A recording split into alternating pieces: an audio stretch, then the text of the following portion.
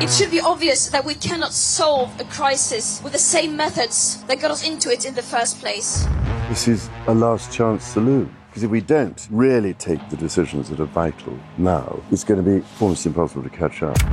We will end the moratorium on extracting our huge reserves of shale, which could get gas flowing as soon as 6 months. We'll give way. If unprecedented changes are not made and made soon, there will be irreversible damage to the planet. Zero Carbon East Talk.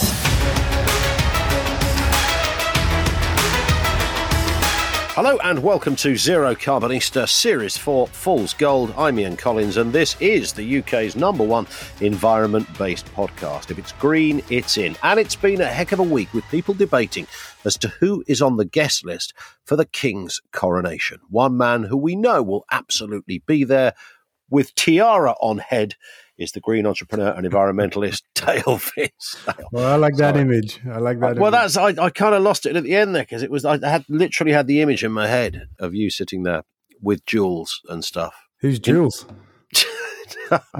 Crown jewels. Jewels. Gotcha. Maybe you'll take Jules as your +1. I'm taking you haven't been invited, but would you have gone? No, I wouldn't have gone, actually. Not to be rude or anything like that, but, it's not my thing. I don't think that actually, I was going to say I don't think we should have a monarchy, but I'm just going to change that, mid-sentence, because I don't mind if we have one, but I think we shouldn't pay for it. We certainly shouldn't shovel the huge sums of money at these people, this family. Yeah. That we do, especially in a time of a cost of living crisis and all that kind of stuff. And, in the last week or two, The Guardian have been releasing stories about the incredible wealth of King Charles as he is now and the royal family and, the money, the jewels, the properties, all that kind of stuff. And, people say the royal family is a tourist attraction. I say, fine, keep Buckingham Palace, keep a few royals. But look, they're rich enough to pay for it themselves. I would agree with that. The only caveat I was going to put in, Dale, and I've always been confused about this, and I'm sure over the last couple of years we must have touched on this at some point in a podcast, but isn't Charles the Chris Packham of royalty? Is he not a man who's so environmentally geared up that he's telling it like it is, and he messes up people's opinions in government because they know that he's a true green royal? Is that true or false? I say false. And what you touched upon there is another great concern that we should have, that he messes with government decisions, with laws, as his mother did before him, the Queen. They have these secret prerogative powers, and we're only just now learning the extent to which they're being used. Before the government passes a law, they check in with the royal family to see if it's okay. And last year we talked about how the Queen had carved herself an exemption from some Scottish legislation to enable renewable energy cables basically to run across people's land. And she said, yeah, okay, but not my land, exempting large chunks of Scotland from this very important legislation. Yeah. We don't yet know what else they quite interfere with, but I see it as a fundamental problem. This is meant to be a democracy. The royal family are meant to be figureheads. That's not how it's working at the moment. Everything you just said is right, but he's talked the talk, if that makes sense. Yeah, he has. I met him a couple of times, not recently, maybe 10 years ago was the last time. And, we talked about wind energy and basically said, he's a fan of it, but not the big ones, just the little ones, right? Now, for me, that's a fundamental problem because the little ones are for fun, right? Largely, they power a house and that kind of stuff. Oh, was he talking about the stuff you get in Amsterdam? Is that what he was talking about? Little nice sort of Trumpton type windmills? I don't like the ones that actually do stuff. Well, that's an interesting image to conjure up, actually, because I do wonder if that's the kind of world that he would like to see, or the kind of Britain they'd like to see us have. I'm sure that also we would disagree quite strongly about diet, about the role that animals should or shouldn't play in our diets and that kind of stuff, and farming as well, which is linked to the same thing. So, no, I don't see him as a progressive person of the kind that we need. He may be more progressive than some other royals for sure, but that's not enough. That's not nearly enough. It's not hard to do either. It's a low bar, right? No, it's a very low bar. Let's go to this one. Net zero drive will leave UK homes more vulnerable to power cuts. I guess this kind of makes sense. What's the story here, Dale? I got to call bullshit on this one, right? Because I read that headline and clearly the implication is because we're going to net zero, we're going to be more vulnerable to power cuts. I mean, that's black and white what it says. Read the article. That's not what it's saying at all. the story is about how increased storms and the other kind of impacts of the climate crisis are going to blow overhead power lines down, and we aren't adapted for it. The story's got nothing to do with driving to net zero and everything to do with not being ready for the climate crisis that is upon us. When I said that makes sense, that was precisely the point I was driving at, that clearly, if we were geared up for this, it would be fine, but we're not geared up. So it could be a complete shitter because the government haven't put the right infrastructure and the measures in place. It's just one more thing that the government aren't doing. But for me, this is a great example of what the right-wing media are being busy doing. Like I spent last week on the radio with a few different people. Julia Hartley-Brewer was like the one that kind of struck me the most. I'm not sure if I talked to you about this. Oh, I did, didn't I? I did. Yes. This was about the wheel, wasn't it? Yeah, that's what she was saying. Environmentalists want us to, I don't know, live in caves, go back to the Middle Ages and stop using the wheel. I mean, that's an extreme example. But right-wing pundits generally are saying that net zero is costing us, is putting up our cost of living and that kind of stuff. This is their narrative. And so this from the Telegraph is perfectly in tune with that. Net zero will give us power cuts. That's bullshit. That's not what the article actually says. That's just the headline. Do they just hope that their readers only read the headline? Is that what? Because it's, I mean, in fairness, they have actually printed the story, just not in the headline. No, that's right. But, headlines have an effect, don't they? Before you read the story, you go into it with that, thinking, oh, yeah, I know what this story's about. And a lot of people only read the headlines, right? I cruise the headlines, quite frequently because I hope to catch the essence of the story and I'm busy. And so I move on. If you just cruise that headline, you're going to go, oh, yeah, one more thing that net zero is going to do for us is going to give us more power cuts. And it's not true. It's not true. Here's a headline. Like a dam breaking, experts hail decision to let US climate lawsuits advance. What's going on here? Well, three major US and actually global oil companies have been resisting being sued by federal authorities and all kinds of other people in the US for like nearly 10 years or something. And they've been trying to move the court cases out of the state courts and up to the national courts or the federal courts. I'm not sure what they call them. But the Supreme Court ruled on that this week and said, no, the court cases should take place at the state level. It's the states that are suing them after all. And it followed plenty of legal precedent. So it shouldn't have been an unexpected decision, but the guys involved are saying exactly that. It's like a dam breaking because it's been nearly 10 years of delay and obfuscation by these oil companies. They are now going to face their day in court. Yep. It's being compared to Big Tobacco, who for decades deceived their customers about the perils of smoking and made lots of money from it. And one day they were sued, and I think they paid $200 billion in compensation, and it changed the way tobacco was advertised and sold. If this does the same thing for fossil fuels, it will be amazing. Here's a question from Sam on Twitter. Well done, Dale, for the way you handled Howard on Talk TV. He seemed to have a different set of facts to reality. To be honest, I also saw that interview, Dale. I thought the host was fantastic. Yeah, host doesn't get enough credit. That was the real standout moment for me, frankly. I don't know who the other two guys were. It was an interesting one, wasn't it? So Howard Cox is the head of something called Fair Fuel UK. I love the fact we live in a democracy. We're not North Korea, so if somebody has a campaign group or an organisation, that's brilliant. The trouble is, he has a completely different view on life to you, Dale. I mean, clearly his day job, or at least his campaigning day job, is all about cheaper fossil fuels. And he comes on your radio show, and everything I tell him that's factual about the climate crisis, about the numbers, the money we spend here and there, the anything, just anything. Everything I said, he said, no, that's not true. That's not true. And eventually is just a bit beyond crazy. This is a guy that said, he's been called a climate denier, but he's not. He just thinks it's the weather. We do have climate change, but it's not a crisis. It's just the weather. But he's not a climate denier. Yeah, but here's the here's the thing, Dale. He's right, and you're wrong. And the reason I mention that is because Howard and other people who share Howard's view absolutely, unequivocally, 100% believe that. Now, you debate this stuff. You do it on my program. You do it with Mike Graham. You do it on the BBC, Sky, wherever, in different places. You're used to that argument, which is a kind of an impenetrable argument. How do you deal with that then? What do you think afterwards? Do you want to cry? Do you want to scream? Do you want to laugh? Well, he was a really extreme example, Howard, because all he had in his locker was to say, look, that's not true. And I'm like, have you read the IPCC report? He's like, yeah, I read it, but it's not right. And I'm like, well, there are 1,000 scientists that have been working on this for decades, studying data. And you're saying you know better than them, and basically saying, yes, he does. And what can you do with a man like? They offered to debate with me, didn't he? He said, let's set aside a whole day. And I thought, my God, what kind of awful day that would be. And then afterwards I thought, but that would be unfair, right? Because in a battle of wits, he's an unarmed man. What can you do with a man like Howard? I mean, that surely was a sitcom from the 70s, wasn't it? It was with Frankie Howard kind of starring, I'm seeing. Maybe Barbara Windsor in a cameo. Maybe, but he wasn't unlike Julia Hartley Brewer, really, in that he just denied everything I said. He called them emotive facts at one point. I said, well, thanks for at least acknowledging their facts. It was a good line, actually. Yes, it was a good line. Yes, I think he dropped the ball in his own argument at that point. The emotive facts. So there it is. And of course, facts are emotive when what's involved is like awful, right? How can it not be emotive? That's right. Yeah, exactly.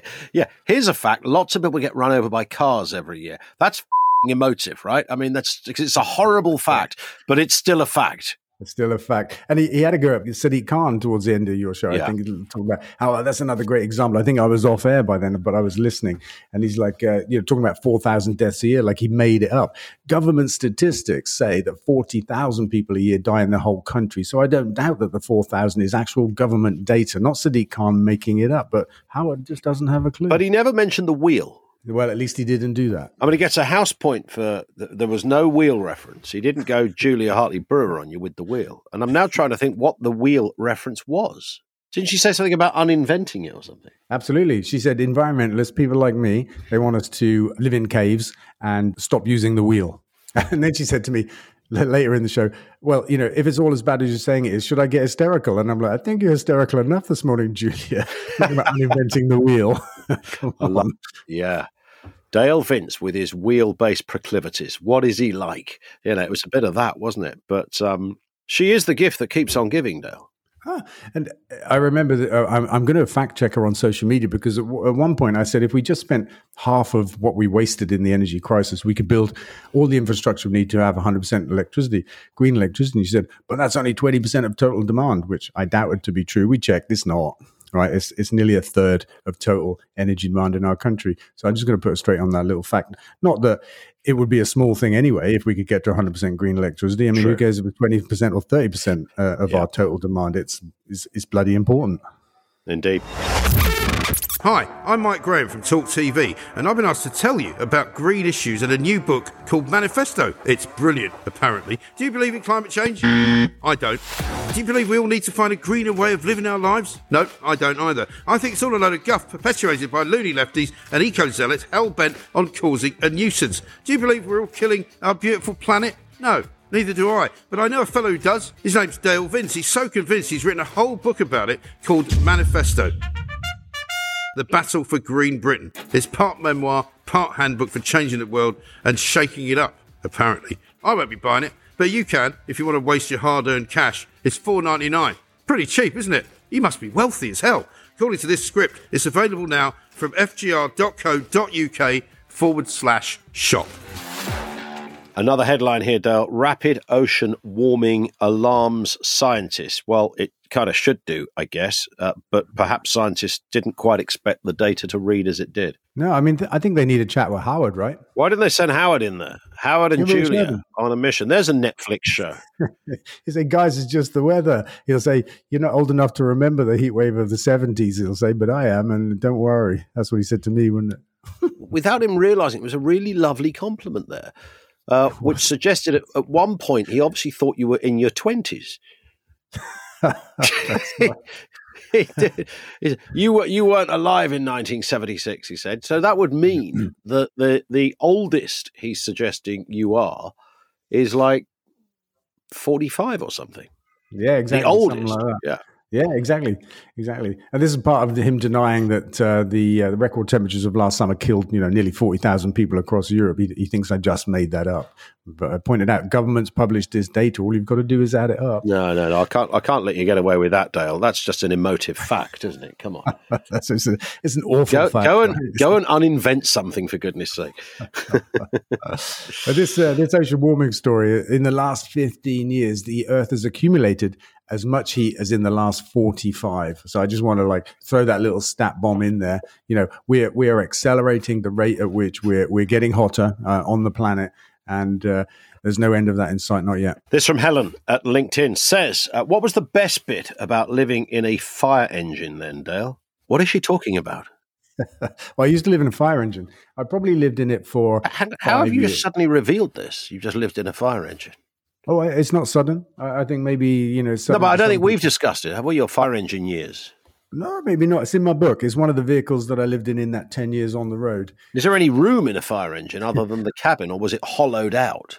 Well, it's an interesting vehicle. I found it in a field in Wales, and it was basically a chassis cab, which means there was nothing on the back, just a front end. But the front end was a crew cab, which they have in fire engines, for a bunch of crew to be in them. Yeah. And I converted the crew cab into something with a pull-down bed, and stuck a crane on the back and made a tow truck out of it, and dropped a diesel engine in where the petrol engine was, and just turned it into a four-wheel drive tow truck, and lived in the cab happily for about 5 years.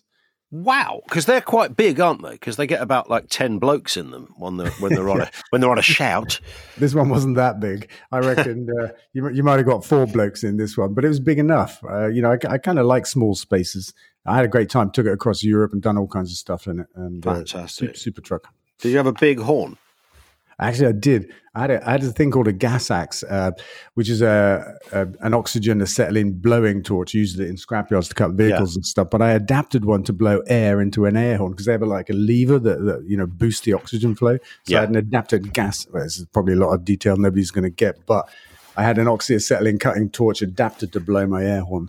And if you were stuck in traffic, did you stick the blue lights on and just give it large? I stayed cool. I love that thought. I do know somebody who used to have one of those magnetic blue lights that they put on the top of their car. Uh-huh. Naughty. If they were, very naughty, completely illegal. Yeah, unless it was a cop that you happen to know. No, this was just a bloke. I mean, he was an arsehole, don't get me wrong, but he decided that he was a cop. But definitely not a cop. And he would just whack this thing on the top of his car, and traffic would move out the way for him. How he never got caught, I don't know. Maybe he did get caught. Well, I had a mad set of flashing yellow lights across the top. There were 4 of them, then they contra-rotated, and they had mirrors in between them, and it sent the most crazy pattern of lights around the sky in a 360-degree arc. That had a similar impact. Yeah. Well, isn't that just like a very sort of VIP AA man? Yeah. Hippie coming through. Move over, please. I love it. Europe's biggest petrochemical plant in 30 years, a carbon bomb, a court has heard. That's a pretty disturbing headline. Pretty shocking, and it involves somebody we've talked about here before. I think Jim Ratcliffe, the man behind Ineos, the man that wanted to frack Britain, the Brexiteer that lobbied for Brexit and then f***ed off abroad like so many others did. You got to love that. Not having this shit, he said. Pissed off. The hypocrisy of the people. But yeah, he's the man behind it, and he's got a whole bunch of other people up in arms. 14 organisations in a Flemish court this week. Wow. It's being called Project One. I'm not sure why. But they're hoping to stop this thing taking place, because it is pulling entirely in the wrong direction in terms of, they're going to make a shitload of plastic and all kinds of bad things there. This from Richard, who said, I was interested to hear your plan to install solar panels on schools. It's a great idea. But are you aware of solarforschools.co.uk, which is doing exactly the same thing? Would it make more sense to partner with them rather than build the same business model from scratch? Fair question. It is a fair question, and I kind of heard the name, and I will ask my people to reach out and have a chat to them, see what they're about. We weren't going to start a business. We were going to put some money into this, enough to fund the first 100 schools, and it's really something we just wrangling with at the moment, the detail of that is how much benefit to give the individual school in terms of reduced electricity bills, or how much of that to roll up into a rolling fund to convert the next school and the next school, so that we get a different kind of benefit. We get more people taking part and stuff like that, rather than 100 schools with much lower energy bills. Sounds good. Christine on Facebook says, is there going to be a Forest Green Rovers and Sea Shepherd beach clean this year? Maybe you could bring your hovercraft. Yeah, I mean, I think there probably will be. I don't actually know, but if there is, then I will definitely want to be bringing the hovercraft. Tell it, for those who are not aware of what you did before, tell us more. Yeah, it's like a combined action. I was on down by Weston-super-Mare on the beach there, and it really is just a bunch of activists, volunteers walking down the beach, picking up rubbish and having a good time. I think you should take Howard Cox with you.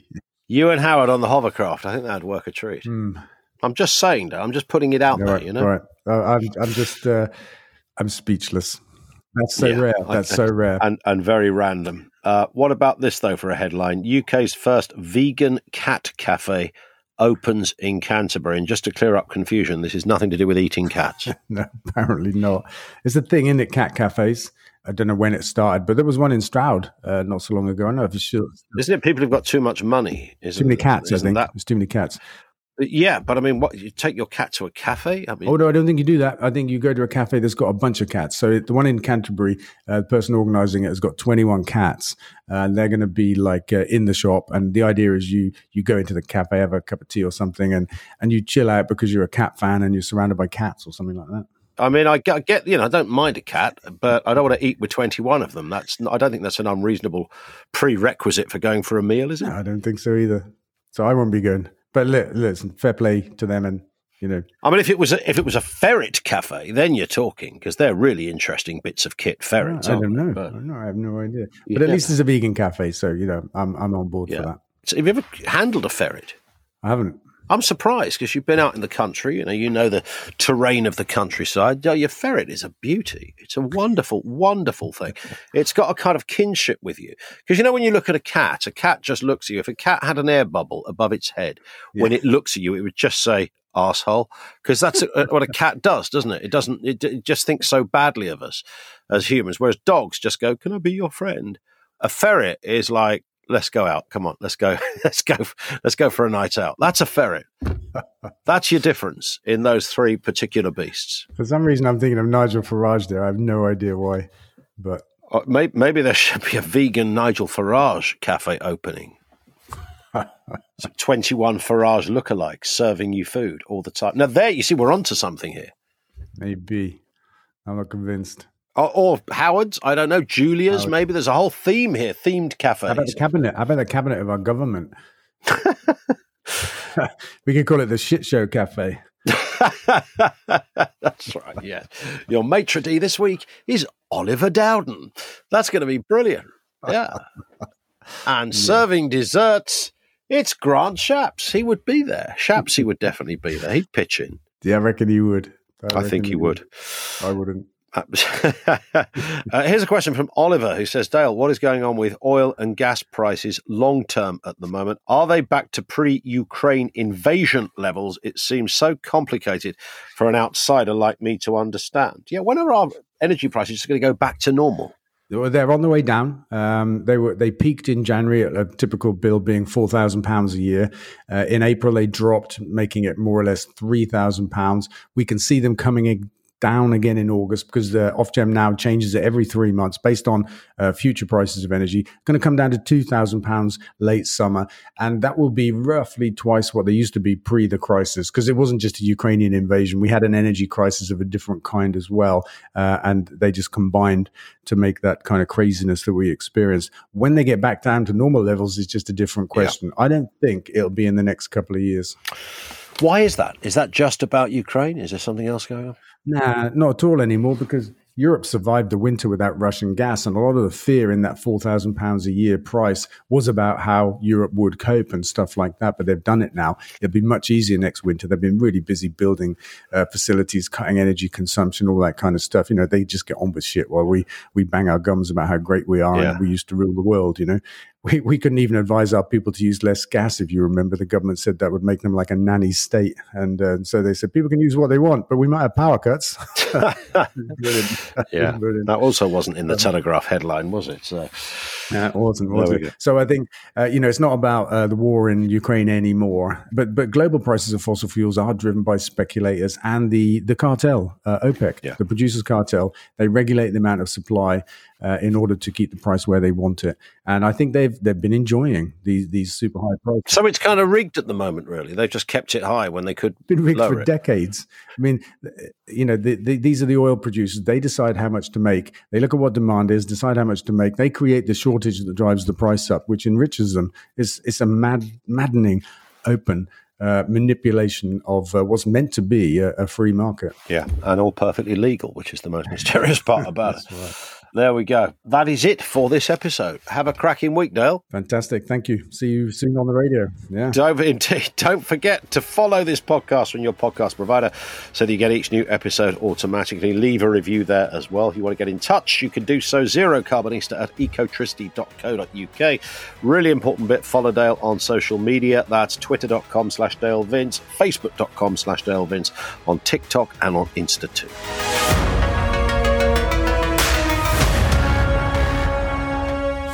Zero Carbon East of.